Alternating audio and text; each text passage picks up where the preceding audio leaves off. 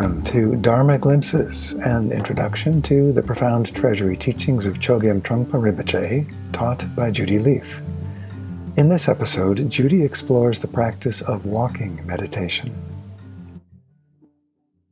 Welcome. Today I'd like to talk a little bit about meditation again. In this case, I'd like to focus on walking meditation. According to the Buddha, there are four main postures for meditation: sitting, walking, standing, and reclining. Walking meditation is often a part of group meditation practice where there's alternation between sitting meditation and then walking meditation. It's a way of meditation including movement, and it has a lot of roles and powers. One of the roles is providing a way of transitioning from sitting still and simplifying in the way that we do in sitting practice and re-engaging with the world. It's almost like a transitional space to help us to learn how to mix our meditation mind with the busyness and activities of the daily life that we go back to over and over again after each sitting session. So in group practice, there's sitting and then walking and sitting. And it's a particular kind of walking. It's usually done quite slowly, but not super slow. And it's walking with mindfulness and care, paying attention to actually the moment you get off of your chair or your cushion and begin to walk. And it has a kind of contained quality. So it's a very deliberate type of walking, step by step, deliberate, collected, as they say in horsemanship. They talk about a beautiful gaited horse, a horse's movements as collected. They all fit together beautifully and not randomly attracted and distracted here and there. So in the same way we work with distractions in sitting meditation, we do so in walking as well. So the other thing about the walking meditation is the emphasis is on the process itself. It's not that you're getting anywhere. Traditionally, you walk in circles. You walk slowly, deliberately, step by step, in a balanced way. Again, it's another question of balance and imbalance. It's literal balance and imbalance. And step by step, you engage with the world with mindfulness, awareness, and a certain gentleness and appreciation. So walking meditation is also interesting that it has been used by some great teachers as a kind of way of social engagement. There was a very well-known teacher, Mahagosananda from Cambodia, who led walking meditations through the minefields, all the landmines that had been left there, as bringing awareness to the problem of landmines and so many children and others being damaged by exploding landmines.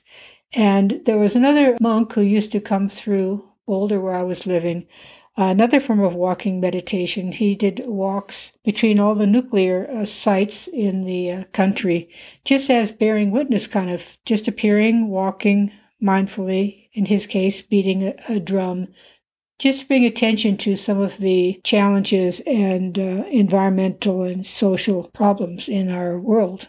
So walking meditation can take many forms. It's very common in Zen practice, and various forms of walking meditation occur. In my tradition, it's very similar to the Zen, but probably a little bit more at a normal pace. One form of walking meditation that I like that was developed for the Courageous Women Cancer Retreats held at Shambhala Mountain Center combined walking meditation with standing meditation outside in nature. So we would walk and practice walking meditation, mindful walking, and then a bell would ring and everyone would just stop and just be in nature without trying to grasp onto it or to look around or learn anything or study anything, just to be present in the natural world. And I love that alternation between walking and standing and walking and standing, and with the full sensory perceptions alive and sparkling. So walking meditation can be done in many, many different ways. Another aspect of walking meditation is just working with the idea of gesture altogether, using the body to express something. And in walking meditation, what I call this is taking one true step. Can you take one true step where you're fully wholeheartedly, completely engaged in a single step. And to do so is a way of expressing your entire life, inspiration for all that you do, expressed in one gesture, one true step.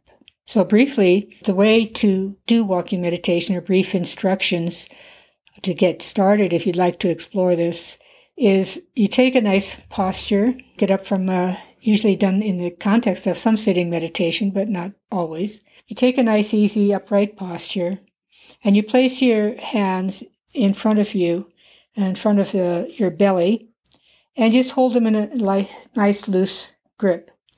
And then as you begin to walk, you pay attention each step, the heel, the push off, the toe, the heel, the push off, the toe, just very simply and not too dramatically or self-consciously, just simply walk and pay attention to your gaze. It should be relaxed and slightly down in front of you. So you're not kind of looking this way and looking that way, but a sense of just dignity and collectedness, and just walk slowly, mindfully, and tenderly. Try it out. It's a wonderful complement to sitting practice and a wonderful way of really working with this connection or disconnection between practice and the rest of your life. Thanks for joining me for this glimpse of Dharma.